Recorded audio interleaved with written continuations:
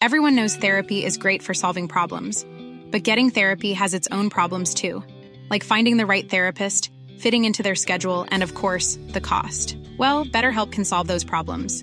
It's totally online and built around your schedule. It's surprisingly affordable too. Connect with a credentialed therapist by phone, video, or online chat, all from the comfort of your home. Visit BetterHelp.com to learn more and save 10% on your first month. That's BetterHelp, H-E-L-P. Hey, I'm Ryan Reynolds. Recently, I asked Mint Mobile's legal team if big wireless companies are allowed to raise prices due to inflation. They said yes. And then when I asked if raising prices technically violates those onerous two-year contracts, they said, "What the f*** are you talking about, you insane Hollywood ass?" So to recap, we're cutting the price of Mint Unlimited from $30 a month to just $15 a month. Give it a try at mintmobile.com/switch. $45 up front for 3 months plus taxes and fees. Promo rate for new customers for limited time. Unlimited more than 40 gigabytes per month. Slows full terms at mintmobile.com. There's never been a faster or easier way to start your weight loss journey than with PlushCare. PlushCare accepts most insurance plans and gives you online access to board-certified physicians who can prescribe FDA-approved weight loss medications like Wegovy and Zepbound for those who qualify. Take charge of your health and speak with a board-certified physician about a weight loss plan that's right for you. Get started today at plushcare.com/weight loss. That's plushcare.com/weight loss. plushcare.com/weight loss. This episode of Why Do You Think You've Got No Friends contains references to suicide and self-harm. Listener discretion is advised. Hello and welcome to Why Do You Think You've Got No Friends? My name is Emily Lane. I'm an actress, writer, singer, codependent, returnee from rock bottom, and a gratefully recovering addict. And this is the podcast where we aim to rid the shame. The highs and lows and deadly blows that ultimately led us to the lessons we never knew we needed to learn, but are so grateful that we did. So, remember 2020?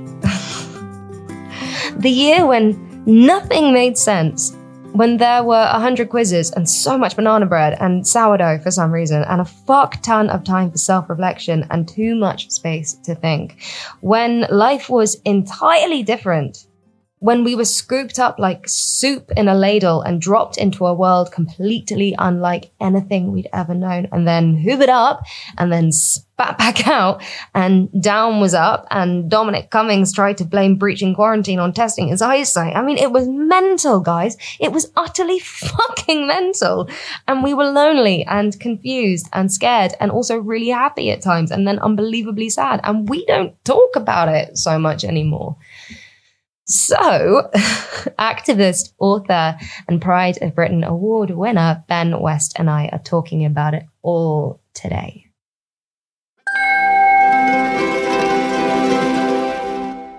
Okay, so it is 2020, the big year that goes down in history as being unbelievably shit.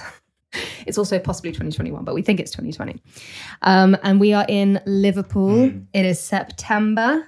We're in uni halls. And Ben, in this moment, why do you think you've got no friends? Oh, so I just got back to uni to start a third year. Mm-hmm. I'd literally just got back. I had one night where I went and saw everyone. And then the next morning, I woke up and my phone pinged. And I got that dreaded, you've been in close contact. And that was at the time when close contact meant lock yourself away for 2 weeks. Yeah. So I literally, the second day of being at uni, started third year, I had a flat on my own, 10 metres long by 2 metres or whatever, squeezed into isolation for 2 weeks. And I was actually quite lucky. The day before, I'd gone to Argos and got myself an Xbox, but, which was great. It's like you knew at least somewhere inside you. And I feel like the first couple of days, as everyone will remember, was real like novelties, like, oh, this is quite nice. I can do whatever I wanted. Yeah. I could get to Deliveroo and get like contact-free delivery. Yeah, gonna eat pizza all day.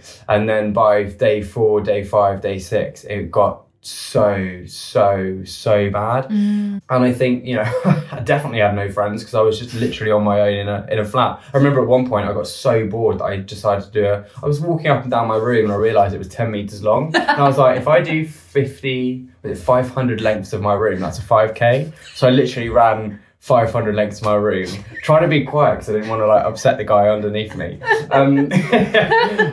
But you know, it's all funny, but like it really got to me, this idea that I was so alone. And I just started third year of my aerospace engineering degree. Aerospace engineering. And before anyone gets impressed by that, I dropped out. I was literally shut the front door. Right? I was shit at maths at school, right? And not a single person questioned me when I said, this is what I'm applying to uni to do. No, I got a U in my first A-level maths exam, and my maths teacher was just like, yeah, fair enough, go on.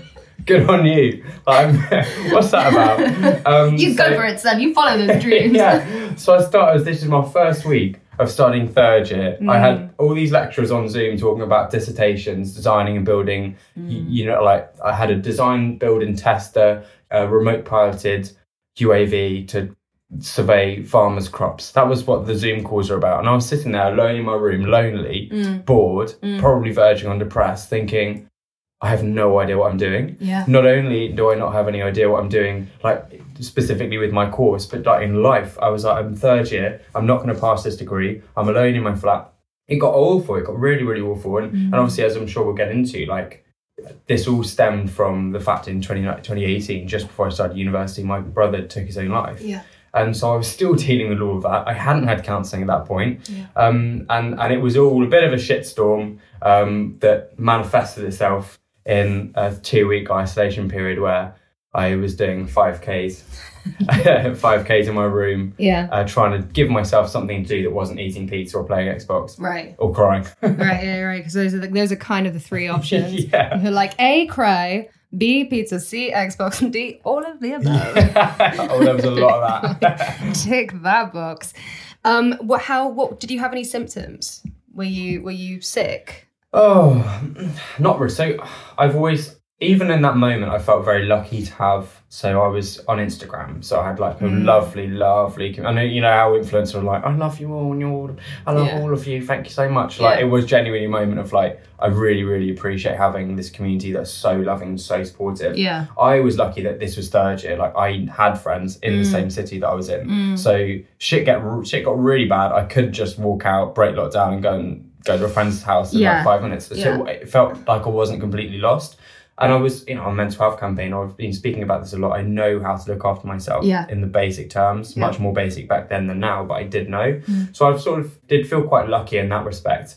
And I guess from a mental health campaigner point of view, because that's what I sort of do now, sort of from that empathetic point of view, I remember thinking and sort of taking a bit of a silver lining out of it, being like, imagine how awful this is if I was a first year, if I had never been to Liverpool before, if I'd never lived away from home before, if I had no idea what engineering even was, if I had no idea how to cope. Like, I just remember feeling quite lucky actually to have an amazing support network, to be able to call people every evening and have a drink or a few drinks with people on Zoom, be able to sort of know lecturers, know people on my course that were on Zoom. So I guess like from my point of view, like it was awful. And obviously it's like symptoms of, feeling incredibly lonely parts of the day, incredibly lost, incredibly confused, incredibly demotivated.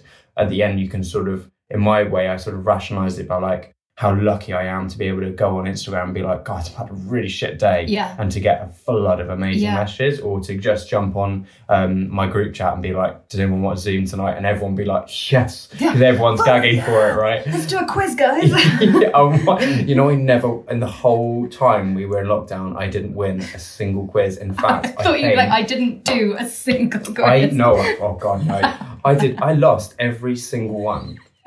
And there I was sitting, like, begging not to do this engineering course again, feeling like an absolute failure. And we'd log on to an online quiz and I'd be like, I have no fucking clue. Anything about music, geography, anything. I don't know anything about popular culture. I was like, can we do Among Us instead? Because I can't do a quiz. My morale can't take this anymore. It was a nightmare. It's like playing Mafia when all your when people really point out all your flaws and you're like, oh God, this is just tragic. And everyone was like, oh, this is easy. I'm like, I don't know. It's almost like I don't know who Taylor Swift is. Like, come on, Ben. It was awful. It was absolutely awful. But I was very, very lucky. Right? And I guess with the mental health campaigner I had on, that's what that drove me into that other lane of like university. More, we have a lot of first years, 18-year-olds that are locked up. You know, I spoke to a family and a group of friends that lost their friend to suicide while he was in the halls in exactly the same position that I was in, but in first year. He'd been told to isolate. He died, and I spoke to them, and I was like, actually, you know, I've got a lot to be quite proud, like pleased and lucky for, and feel lucky for. And I guess that's sort of, again, went into my coping strategy has always been, let's try and help. Hello, the cat's just jumped on my lap. We've got Mickey in the room, guys. And I was, you know, I've always found quite a lot of support internally from being able to campaign and try and change something. I don't know whether it's just funneling some anger and some shit emotions into this person's not doing this well, and we should never have been told to isolate in uni, we should never have been sent back to uni. And so, you know, I found quite a release of pressure in being like, middle fingers to the sky. Fuck everything. This is not how it should be. And based on the fact that, you know, you're having conversations with people that have genuinely lost someone because of the situation that I was in that September. Yeah, I think what you're talking about in terms of being grateful for the fact that you weren't in completely uncharted territory is so important, because arriving into a new place, which is already incredibly scary, starting something entirely new, the first year of uni going, is this the right thing? Which so many people are questioning their choices, and then being in this new city and suddenly being entirely alone, away from home, away from friends, away from everything, and then being told to just sit in a box. The demons that might just like flood in. It's be so overwhelming. And like you said, in the first couple of days, because I got it, Omicron took me down. It took me down hard. And for the first couple of days, I was like, I am just sleeping. I was drinking at the time, so I was like, I got a bottle of whiskey, I've got this food. And it was kind of like this weird sort of, you know, netherworld of being allowed to just sit and chill. But it is so important with mental health to make sure that your baseline needs are attended to, whatever your baseline needs are, you know, in terms of just making sure that you are doing whatever kind of physical activity that you are capable of, making sure that you are getting sustenance of some kind. And when you're in that place and suddenly it's like the world outside doesn't exist and everything goes out the window and you don't feel like a real person anymore. And when you start to feel like you're not real, it becomes so much easier to hurt yourself. So much easier. Yeah, I can imagine in that situation. I think you're absolutely right, saying you're so grateful for this community of people that you have and that you've gathered in a really safe space on your social media to be able to go, hey guys, this fucking sucks. And everyone be like, yeah, man, yeah, it's the worst. Yeah, let's all talk about, you know, what's going on for us. And I don't know if you felt like this, but I certainly did when, you know, the first lockdowns hit, and we all suddenly had this space. And, you know, if everyone started making banana bread or had got a sourdough start kit or whatever the fuck everyone did. But I was like, I should be really creative. I should be creating something. And then not having the energy to do it, started beating myself up massively. And I don't know, it's a very weird time being in that space and just feeling like you're unreal, I guess. Because I mean, everything that was normal is completely gone. So everything in like you feel unnormal, and it's all a weird mix. But actually, like one of the hardest things I found about lockdown, I don't know if you can relate, is like everyone experienced it differently. And I found, and this is something I'm looking at a lot more now as sort of, you know, the reason we're seeing so many more people really, really deeply struggling, especially young people. There's this phenomenon, right? And I think the first 2 days of my isolation in that flat were part of this. And also the first couple of weeks of first lockdown. Do you remember how, or at least for me, it was blissful? The sun was shining, work was off, uni was stopped, and actually nothing mattered. And it was this weird moment where purpose of your day, of your life, became literally just getting through the day. There was nothing else to do. And that, for a lot of people, and me included, was such a huge relief. Such a huge relief. And I remember that exact feeling the day after Sam died. Wow. And it was this moment where I didn't have to go to school. I was getting emailed by my teachers being like, don't worry about A-levels, don't worry about any of this, we'll sort it out when you come back. Everything was meaningless in an amazing way. It was really peaceful. And some people, like a lot of the time I get asked about like grief and all these questions about, oh my God, it must have been awful, the day after. And yeah, of course it was. But actually there were so many moments where I sat there and I was actually like happy. Right. And in the worst moment you could imagine, I was really happy, and that same feeling was replicated in those first 2 days. I was like, I literally can do whatever I want, and the only purpose I have is reaching the end of the day. So I think we live in a world where you're constantly feel like you have to be pushing to doing something, you have to be doing the next thing, you have to have a next project on the works, you have to be feeling creative and doing well and getting better at painting or getting faster at running or running further. And it's just like suddenly there was nothing you had to do. For the first few days it was amazing. And for a lot of people listening to this, probably like lockdown, that was ages ago. What's the relevance? I work in the mental health space now. I work as a campaigner. I speak to a lot of charities, a lot of professionals. The impact that lockdown had on kids is absolutely horrific. And I think we're going to see the impact of that for a very, very long time. Obviously, I'm not going to sit here and be anti-lockdown or any of that, because I think it was really, really important at the time that we took control of everything that was going on. But it doesn't come without its repercussions. Exactly. And I think actually we need to start talking about those repercussions. And the reason that I chose that as my moment was because it was awful. But in the first 2 days, there was this purposeless, if you like, moment. And then the waves come crashing in, the loneliness comes crashing in.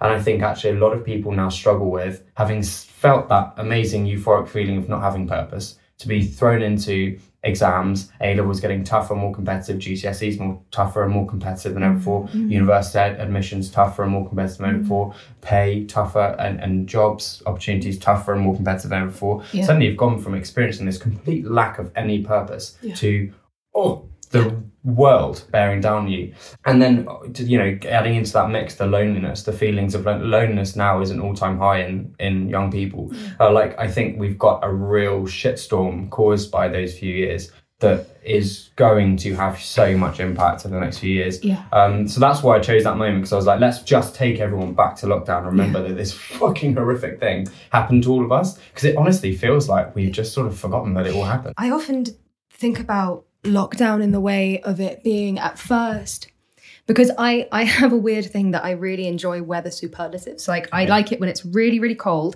when it's really hot, because everyone is joined in this weird thing. Everybody's hot, everybody's cold. And we were suddenly thrown into this space where everyone was involved. Everyone knew what was going on. And it was weird. And it was so different to what we'd ever, anything we'd ever experienced. And it was kind of exciting. And, like getting out of London and making sure I was had my back pocket on and was like, it's the apocalypse. And I get out of here. Practically getting my fucking longbow out ready to shoot oncoming raiders. And it was it was weirdly euphoric, you're right, and exciting, this purposelessness. And I think of all of us as society being thrown from one absolute extreme to the other with no kind of teething period or, easing in. It's just such an enormous shock to the system, and we're all still reeling from it. And these young people whose, frontal lobe is just like jelly, they're like, what the fuck has happened? And they don't know how to regulate. And it must have just been so confusing. And I even think about toddlers in that early learning period when they're supposed to be, with sensory and seeing other people and meeting other children, and they didn't have that opportunity. What's that done? But I mean, we compare it to dogs, right? So you'll meet a nervous dog and the first thing the owner will say on the lead is, oh, it's a lockdown dog. Right? Right? They do. Everyone, if you meet a dog that was born in lockdown, they're a little bit nervous because they didn't have that social contact with dogs. The owner will say, sorry, it's nervous, it's a lockdown dog. And that's the excuse for it being nervous. We understand that a dog that is grown up not having relationships with other that sounds a bit human for a dog. It didn't have that long-term girlfriend. Doesn't have that experience. Like my dog, Holly, she was a lockdown dog. She's the most nervous dog around other dogs. And so we can understand that with dogs. So let's remind ourselves about what that does to humans. We have lockdown humans that were born in lockdown, that grew up in lockdown, that went through very significant development stages in lockdown, that haven't had that experience that I have at that age. And we need to give them the same amount of attention and same recognition that we would a lockdown dog. Like, they are nervous, less able to have those experiences. And this is generalization. I'm sure there's people that don't and people that are affected differently. But I heard it on the lead the other day. On the lead? Well, I wasn't on the lead. I heard it. That was overall. I was walking along, I'm a lockdown dog. It's an excuse that works every time. and I had Holly and I was like, oh, she's a lockdown dog, that's why she's nervous. And then the other guy was just like, oh yeah, mine too, that's why she's not there. I'm like, so we understand that, the impact it's had on dogs, but we still need to give ourselves a little bit more space and a little more understanding and compassion for going through that and like the effect that's had on us. I just find it mad that we understand it more for dogs than we do for humans. We're more compassionate towards the animals and we don't apply the same tenderness to the people who need it the most at the moment. We're going, and it's so strange that we all have this like very common vernacular of going, it's lockdown. Okay, I get you. I feel you, man. I'll back off. I'll back off. And imagine if it was 2017 and anyone said that, you'd be like, what? It's this whole thing that we collectively have experienced. And I think it's really, I want to say smart, but like, I don't know, very interesting to bring up that time. Because I think you're right that we have all sort of forgotten that it happened. And I remember saying something like, fuck, do you remember when that was 2 years? That was 2 years. Well, it's like it never happened. Suddenly one day, everyone stopped wearing masks. And I remember being on the tube and wearing a mask, like in the height of it when we were allowed on the tube, and going, my God, we're all wearing masks. This is weird. Imagine a year ago if I'd been wearing masks and you'd been like, you nutcase. And now we're suddenly not. And things change so quick. And you kind of go like, oh, and now we're living this way. And it's just, it's like you're playing catch up a lot of the time. So you dropped out of the uni. I just want to go to that one. So how long after that experience? So it was a sort of off and on relationship after that. Right. It was just like, because I'm wondering if that kind of informed you. It went from like normal relationship to sort of like friends with benefits quite quick to that. Friends with benefits being the exams, like work part. It was all a bit messy. So basically I was sort of gave up. I was sort of a silent quitter in like the working world.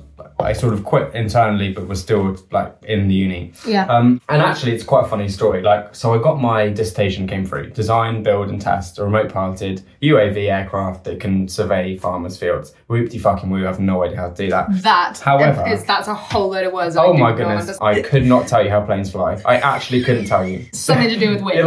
This is the level of understanding I have. I'm like, there's this dude in the front, and he's a wizard. Like, it's that's magic. about it. Guys, magic. Yeah.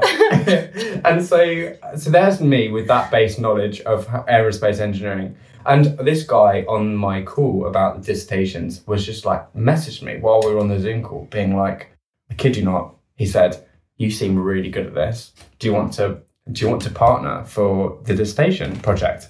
And I was like, what the fuck? This guy is ex-RAF mechanic. Okay, that's left the RAF to come and get this degree. What? He knows his shit. And I there was like this moment where I had angel and devil moment where I was just like, the devil was just like, oh my God, we're going to get my, this is like the goal. This is like the ticket to getting a degree in something I don't actually understand. Yeah. And then the angel was just like, no, but we're going to like completely fuck his dissertation. Right, yeah. So I was just like, what do I do? Obviously I went with the devil and I said, oh my God, yeah, I'd love to partner with you. And so I thought, I literally phoned my mum, because my mum was very aware of the fact that I had no idea what I was doing in terms of the degree. And I was just like, this guy has chosen me to work with. And so we started doing the dissertation. It was January. Horrible, dark, grim, I'm sorry if everyone's born in January, but January fucking sucks. January is the worst year. It feels like it's not a worst month of the year. Worst year. January is the worst year of the year. January honestly sucked my dick. Anyway, it was a disgusting day in January, in the year of January, and it was like the evening, and this guy phoned me, and he was just like, "Oh Ben, can you calculate the tail volume coefficient of our aircraft?" And obviously, me trying to keep up appearances was just like, Yeah, man. Easy. I'll call you back in an hour, and we'll discuss. Literally, I ended the call, and I was just like, I have no idea what that is. And I looked absolutely everywhere, all of my textbooks, online, I Googled it, I went on all of our lecture slides, lecture notes, could not find that anywhere. And basically had this massive breakdown where I was just like, I'm not going to be able to pass this, and I've just let him down, and he's not going to be able to pass now. And I just literally, I remember I broke my chair because I was just like, what the fuck have I done? I've literally just spent 3 years doing this degree, and I'm not going to be able to do it. I'm not going to be able to do this. I have no idea. Had this massive moment. Yeah. Ended up, it was pouring with rain. I ended up just standing outside for like an hour, just not knowing what I was going to do. And I came in and they emailed my course head of support or something, and I was just like, I'm leaving. I'm not doing this anymore. And honestly, you know, when you make a decision, you don't really know whether it was the right decision or not. This was the absolute opposite. I sent the email and I was probably the happiest I've been in 3 years. Yeah. It was honestly, you could feel my shoulders like feel less pressured. Yeah. It's something you can't explain. It was absolutely amazing. I just felt like it had so much more control. And what I did was I suspended my studies. So technically I didn't drop out. I suspended for 2 years. So on the grounds of, I think I said I had employment outside of the university. I mean, I did, but like part-time at most, right? So I am swamped. Yeah. So I literally sent the email and I left. And then I sent this text to the guy I was on the project with, expecting him to be fuming. Yeah. And he was just like, oh yeah, no, I can do this on my own, it's fine. I was like, thank God. But he was incredible, and I'm sure, I think I looked on LinkedIn, he went and got like some great grade at the end. So brilliant. No sweat there, but it was this moment of like, tail volume coefficient. Mate, what the? That's what even? I don't even know what that is now. I've had 4 years to so that coattail what? Tail volume coefficient. That sounds made up to me. Yeah. That doesn't like someone. I think the fact I think he was just fucking with you.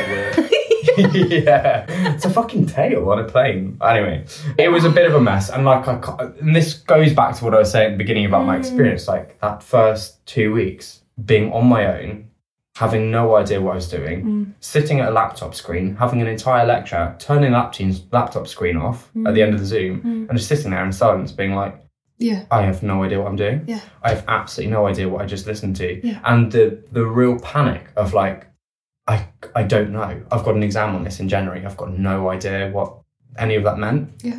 And I was, obviously I was quite practiced at not knowing what I was doing because I'd been doing it for 2.5 years.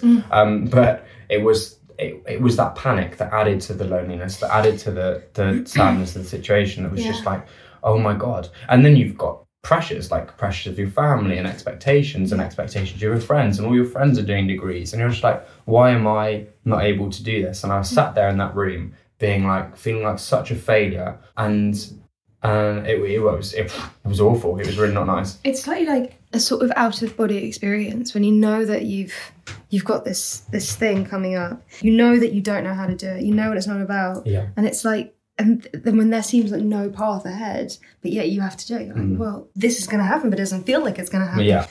Have you ever read Harry Potter and the Deathly Hallows? I haven't read it, but I've watched it. Okay. It helps. You know the locket? Yes, the Horcrux locket, and they wear it, and they get salty as shit. Yes, they do. Yeah. And then when they take it off, it gets. Yeah. But they don't really realise that it's the locket making them really unhappy. And I often think of these things like that you go into this place, it's new, the sort of unhappiness, the pressure, the weight just kind of creeps in on you, and you kind of accept it as your existence without knowing that there's anything else or thinking that you can do anything else. And then when you get to the moment of going, I'm not going to do this anymore, and suddenly it's taking off that locket and you're Hermione Granger being like, fuck yeah. Oh my God, this is amazing. Why Hermione? I don't think you ever wore the locket.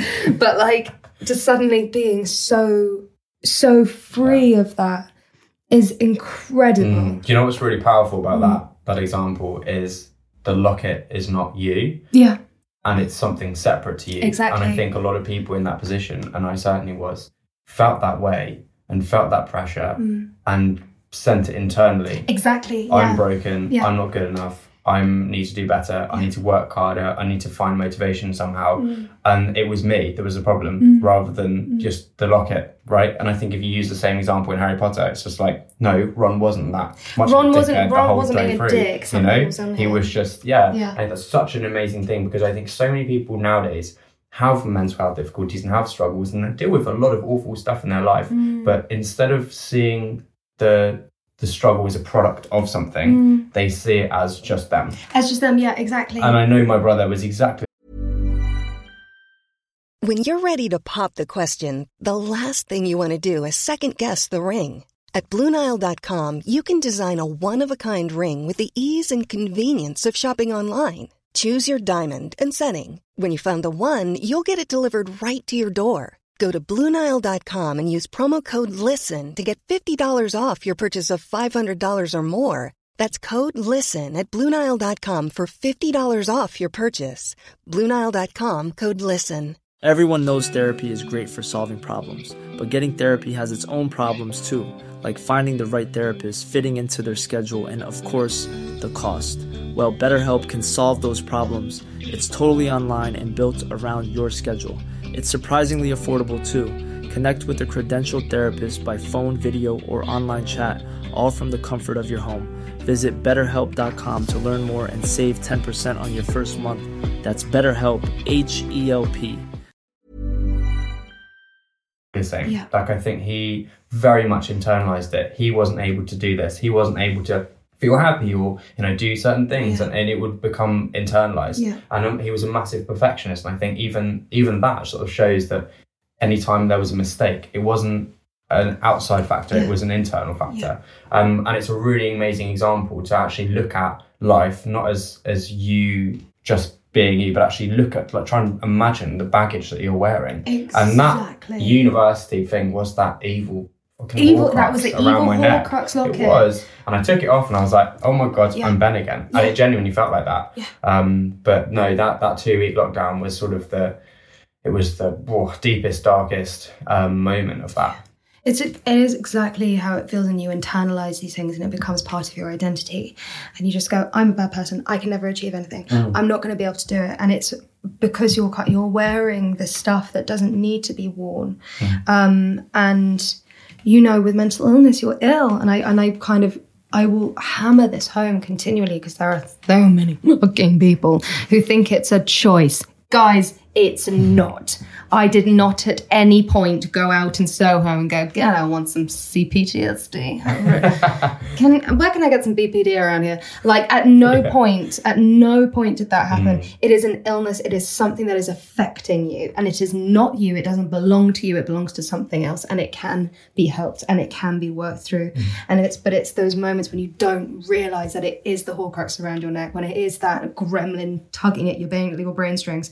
You think it's you think it can't be cured, you think you can't get out, and the darkness that swallows you in that moment. And I've been there. I've been there exactly, like just over a year ago. I tell you, January shit, my last January was oh my it was more like God. a decade. My last January was the 100 Years War. Like, that was like, winter is coming and it's here and it's staying forever. But when you feel like you can't get out of that and you feel like it's you, that's when it's really fucking dangerous. I would like to discuss a little bit about your brother, if you're comfortable with that.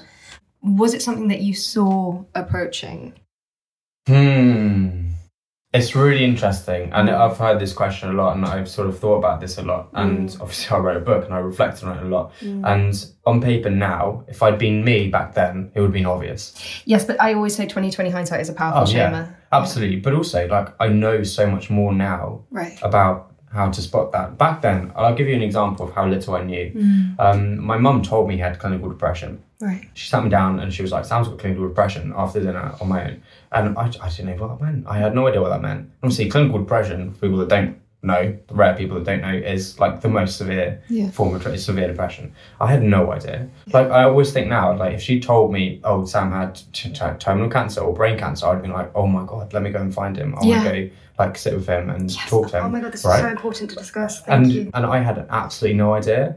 And I think, actually, if she'd said something else that I had understood, oh my God, my reaction would have been so different. I wouldn't have just gone to bed and had a shower and then got on with my life. I never spoke to Sam about it. Had I known that was what was going to happen, that he was dealing with something that bad, of course I would have spoken to him about it. And to give you an idea of how little I understood about mental health in general, there's an example I always give, and it's something I'm not proud of at all, but there was a girl in my year group that took 2 days off school because she had a panic attack. And I remember ridiculing that and thinking it was absolutely pathetic, because how could anyone take 2 days off school for a panic attack? And that's who we were dealing with, that level of understanding. Yeah. And now, obviously, I'm like, oh my God, panic attacks are debilitating and horrific. And the fact she only had 2 days is a miracle. Like, she should have taken more. Yeah. And depression is this awful thing. Like, now, if I was me then, I would be able to pick up, and I would have clearly have understood how severe that was and how much he needed someone to talk to that wasn't just my mum and his counsellor. I would have gone to do more, and I would have noticed that it was all bubbling away. But it was very, very difficult at the time, not knowing anything about it. And that's something I've taken into my campaigning of like, why did I not know anything about this? This is something that is critical to humans. Like, it's everywhere. Why the fuck did I not know anything about this? And I think for a long, long time, and if I'm being totally honest, I think there's probably a seed of me in me that still sort of clings to this. It's like a sense of guilt and shame for not doing more, and that's is probably a seed now because I've done a lot of work to address that. But at the time, it was debilitating amount of guilt, being like, how did I not do anything? How did I not notice it?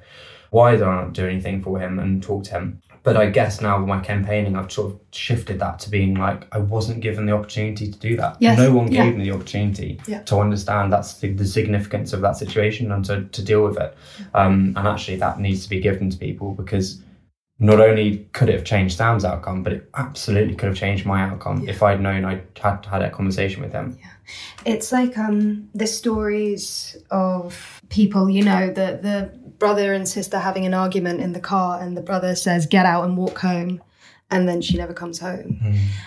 And of course, that shame and that pain and that guilt that brother must feel. And there's so many examples of that just over time. And of course, it's not their fault, because how could they have known? Yeah. And then it's that thing of wanting to go back with the knowledge that you have now and be able to change it. And I think shame carries just so much weight, and being able to release that and forgive yourself in the past for the knowledge and awareness you had then rather than what you have now. And then, but being so proud of the fact that you can acknowledge that place, bring your awareness and help other people, because to do nothing with that and just let it sit in the ether, maybe that would be something to carry shame about, but you haven't. You've taken this thing to be able to move forward and create something brilliant. And I think what you're saying about, if your mum had said he's got terminal cancer, it would have been like spark on. We know exactly what that is. I understand that language. I understand that thing. But when you say I've got clinical depression, people are like, well, have a bath. Have a bath. Have you tried yoga?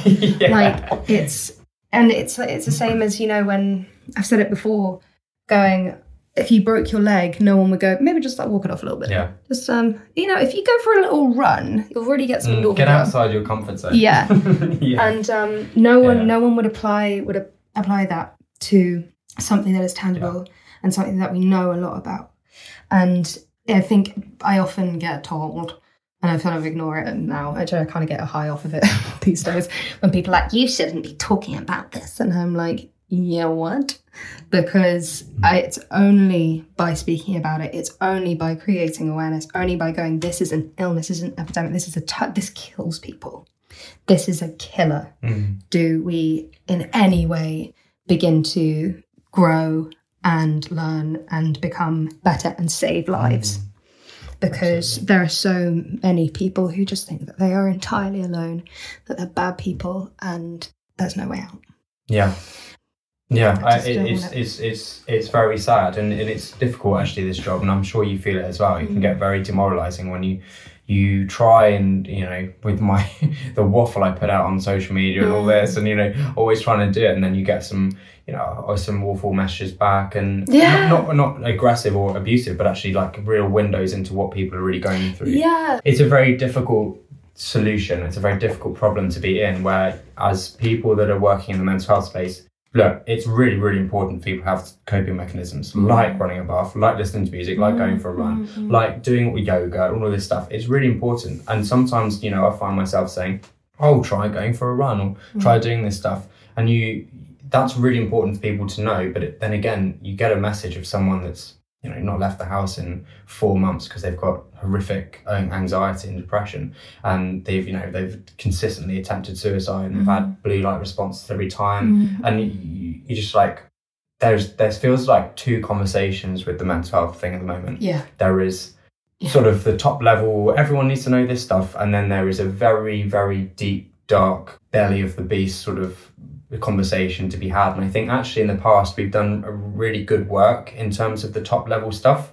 Most people can tell you what general coping mechanisms are. A lot of people still can't identify theirs, but a lot of people can tell you, it's like, oh, it's music and all this, they can tell you the general ones. I think we've done great work at the top level mental health. We have not touched the conversation that's at the bottom. I think it looks incredibly unsexy on TV. It's so unsexy. Very unsexy on billboards and advertising. And I guess now for me, it's like every year in January, obviously, it's come up so much. Every year in January, that year, the 21st January is when Sam died, and I always sort of have a moment of reflection in that week of like, that's sort of my new year. It's like, what's the thing this year? What's my goal? What's the like manifesto, if you like, of what I want to do? And this year it was all about hope. And I always write a post for the 21st, and I basically ended it with, the situation's worse than 5 years ago, so much worse than 5 years ago. I've gone through all of this stuff, and I've seen all this, and I've seen these stories, and I've seen how awful it is. But actually there's a huge amount of defiance in hope, and being hopeful and believing that things can get better. And for me, the manifestation of that message is we have to provide a conversation that actually focuses on the stuff that's not seen. The people that are really left out of this conversation. And the thing is, no one actually realises that people are being left out because they're not being addressed. Of course, because no one knows they're there. Exactly. They don't exist. I volunteered for Shouts, and I can tell you there's people there that really don't feel addressed in any of these conversations. I see it on social media DMs. People really don't feel included. I've got parents desperate to talk to someone, talk to me, get support for their children because they don't feel included in these conversations. And I'm like, this is why, I've got a lot of goals this year, but I really want to get some conversation that goes deeper than we have done so far, that really gives those people hope, because you get hope when there's stuff happening that might improve your circumstances.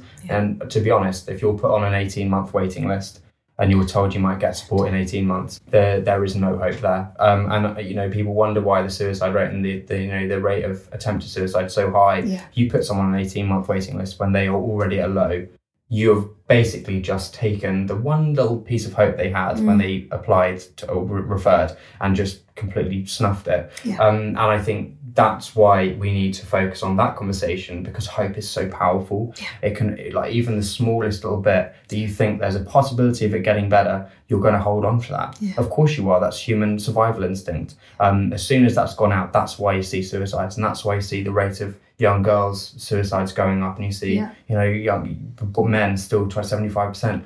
That's why you see the whole rate going up. It's because we've got to a position where we've taken away everything that person has, except hope. And now we've got to a point where we've also taken that away.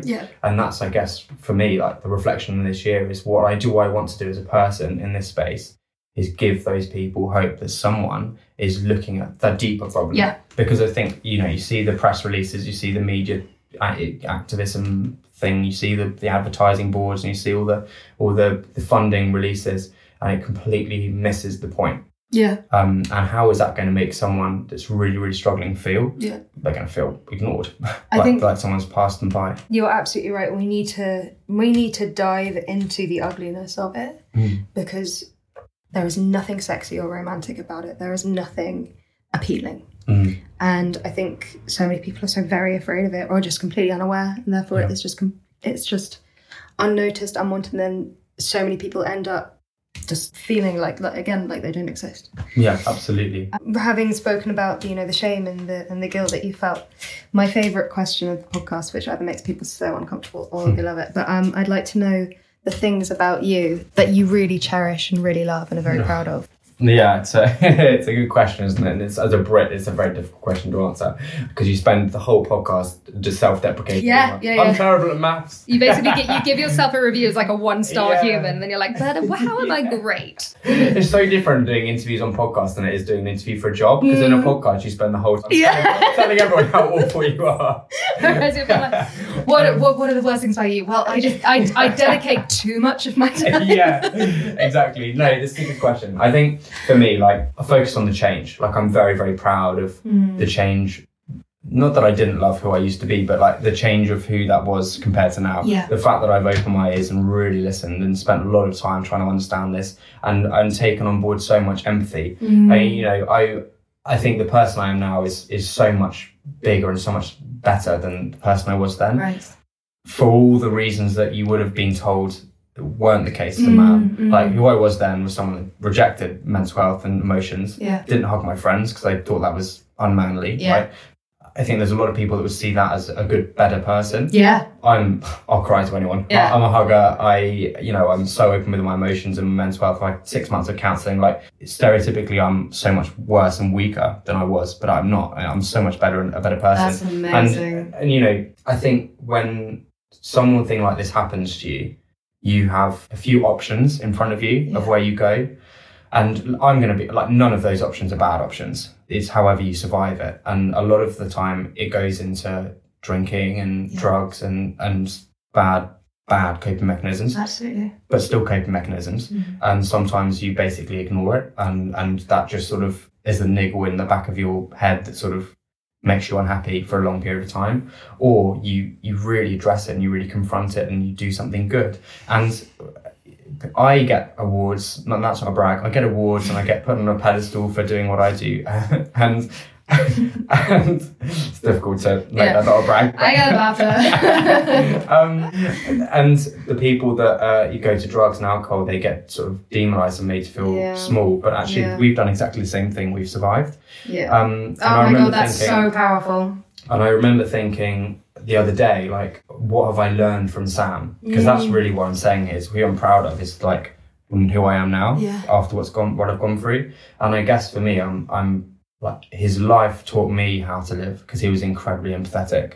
And I've sort of taken that on board and I'm, a much more empathetic person now. Amazing. And his death sort of taught me how to love, I guess, because I never really confronted what love was before Sam died. And you're sitting there, and anyone that's been through it's a horrific experience. And do you have someone there that you've got to provide CPR to and do first aid on? It's an incredibly loving experience. Yeah, his life taught me how to live, empathy, compassion, love. He cared about everyone, even if he didn't know them and someone was bullying him in the playground. He'd come home and the whole car journey home he'd be like, there's that awful guy, like mate, you don't even know any of them, but he would have really felt that. And that's something I've learned from him. And his death, love. Like, I think it's so important to be loving of the people in your life, and not just the people you know, but the people you don't. Yes, and that's something he really felt was he really had a love for people, and helping people and giving people a space of community. So that I guess is the origin of who I am now and why I think that's a good thing. But I do, just to reiterate that one point and to sort of jump around and waffle again, the difference between me doing this and me being an alcoholic and abusing drugs is no, absolutely. It's just a matter of circumstance and luck, to be honest. Exactly.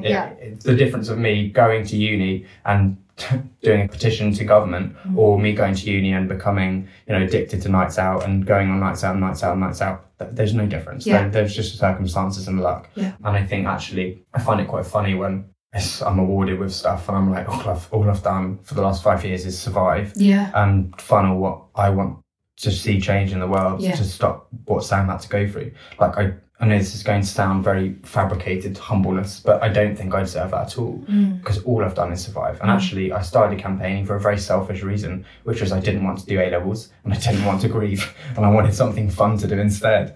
And we demonise people that choose the wrong The wrong inverted commas. Coping mechanisms, but we've done exactly the same thing. Yeah. And I've got awards for it and they haven't, and they've got criminal records in some cases. And that's so fascinating. I think about that a lot actually, and how quickly it could have changed and gone the other way. Yeah. Especially with me starting uni soon after. Like uni's an incredible place if it goes well. It's a horrific place if it doesn't. Yeah. And what you've got is a very accessible nightlife, drugs, alcohol. Yeah. If you want to abuse it, it's there. Like it's so accessible. Yeah. And so I've sort of thought about it so many times in my head of like how easily it could have been a completely different story, like completely different. And how different my position in the world and how people see me would have been if I'd just chosen to do something else. Yeah. Kind of leading on from that a little bit, we started a new segment of the podcast which we're calling the thank you letters, in which we ask if there is one person, or it doesn't even have to be a person, or if there's a place or a thing that you just want to express gratitude for. There's so many. I mean, literally so many. I could talk about so many people here. I've been very, very lucky with people being incredible in my life. But I think actually just to tie it back to what we was talked about at the beginning and the uni experience, there was an amazing story, and I don't know his name. I don't know their name. I have no idea who they are. I've never seen them again. And I've only spoken about this once. Maybe I spoke about it, but I can't remember. But I think it might have been first year or second year. So everything was quite fresh. And I just had such a massive breakdown. I can't remember. I think there's a song came on that reminded me of something, and it just absolutely let it out. And at the time, I didn't know at the time, but I do now, that I was actually dealing with the most horrific amount of guilt and shame. Yeah. So you spoke about him, the analogy of someone saying walk home, right? Yeah. So the last conversation I had with my brother was an argument. We had dinner, he shouted at him, he shouted at me, and then he died, right? That's okay. And so I guess like that at uni, there was all coming out, like this guilt, and I hated myself. Yeah. Like I really, no one would know, because I can have a laugh and go out and have a laugh with people if I want to. But I really hated myself at that point. And it all surfaced and all came out. And I just remember crying and walking through the streets of Liverpool at like 10 o'clock at night, and everyone just sort of classic general public walk past and sort of ignore you. And it was a homeless man came up to me and sat me down, and we chatted for ages, me and this homeless man. And he was just so lovely. Like I just remember him, he hugged me and sat me down. And again, it's like such an amazing look at society, isn't it? That everyone with everything walked past, and the one guy with nothing sat me down, had a chat. We chatted for ages. And then some other people came over and was just like, started talking as well, tried to get me home. They walked me home. And just that person, that man, saw that I was really not okay, sat me down, had a chat. I mean, he didn't have to do that. Like, if anything, we owe him time, right? For what he's going through. And now, in the work I'm doing, we talk a lot about how important it is to talk. Yeah. Ask questions. It's so much harder than it seems. And people make it seem really, really easy. But I just think about that guy. He had literally didn't have a house. He was homeless. He had nothing. And he gave me that time. And if he can do it in his circumstance, why can't we with our friends and with our families? And that's not to say we should be ashamed of not doing it at all. It's really hard, and we do lead busy lives. But it's just more of a reminder that actually the difficult conversations are the things that I'm going to remember 4 years. It's been 4 years. I can tell you everything. I can tell you how he looked. If you walk past me in the street, I'd probably recognise him.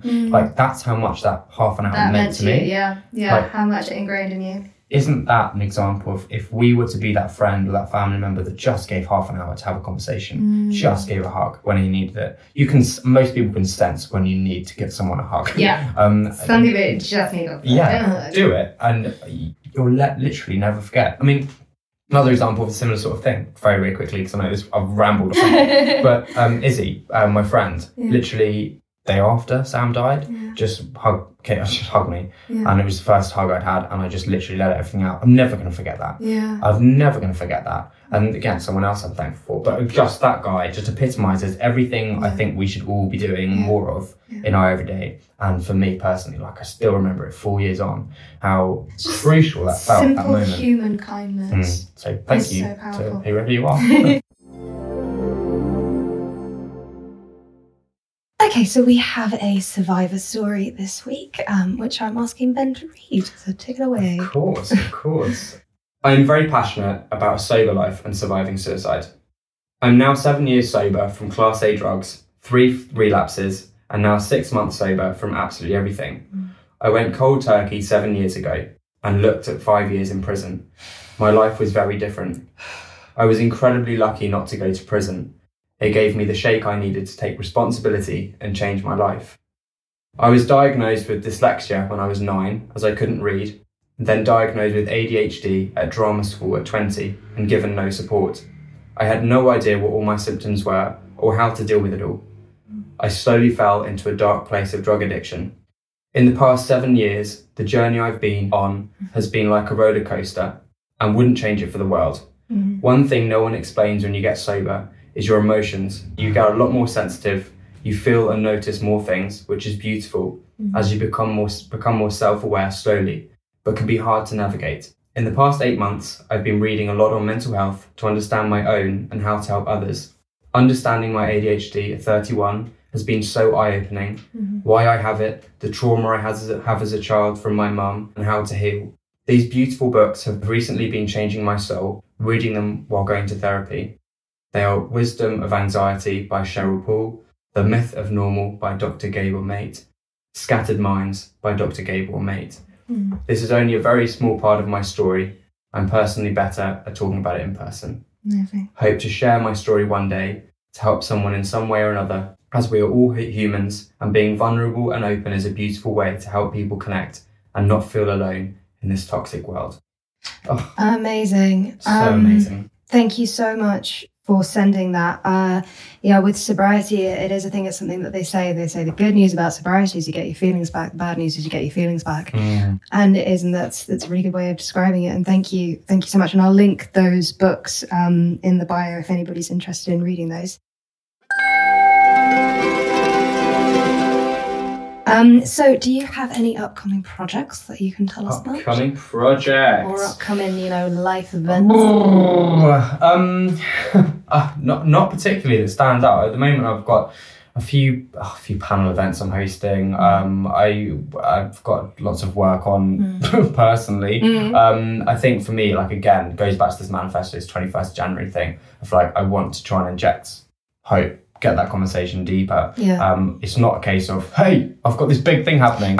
It's a case I'm really working on that. I'm doing a lot of pitching, a lot of talking to people that can try and get that on the agenda. And so it's going to be a case of my big announcement is wait and see. But it's good. You just got your foot on the accelerator, just moving forward rather than going, hey guys, come to my massive thing at Alton Towers this summer. That would be really random. How sick would that be?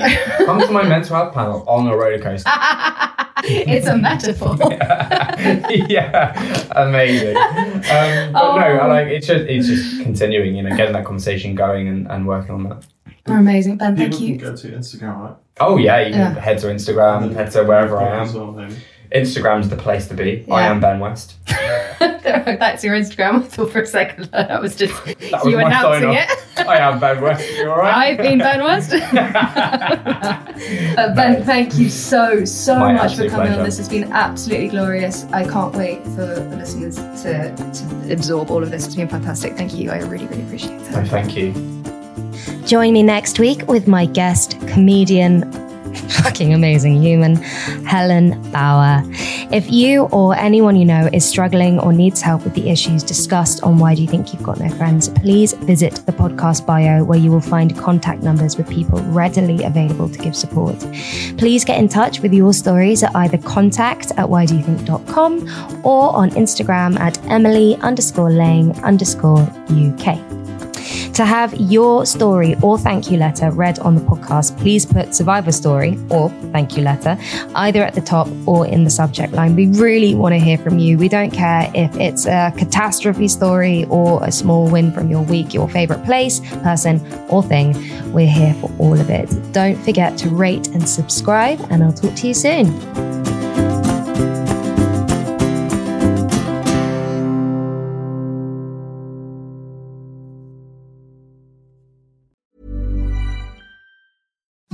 imagine the softest sheets you've ever felt. Now imagine them getting even softer over time. That's what you'll feel with Boll & Branch's organic cotton sheets. In a recent customer survey, 96% replied that Boll & Branch sheets get softer with every wash. Start getting your best night's sleep in these sheets that get softer and softer for years to come. Try their sheets with a 30-night guarantee. Plus, get 15% off your first order at bollandbranch.com. Code BUTTERY. Exclusions apply. See site for details.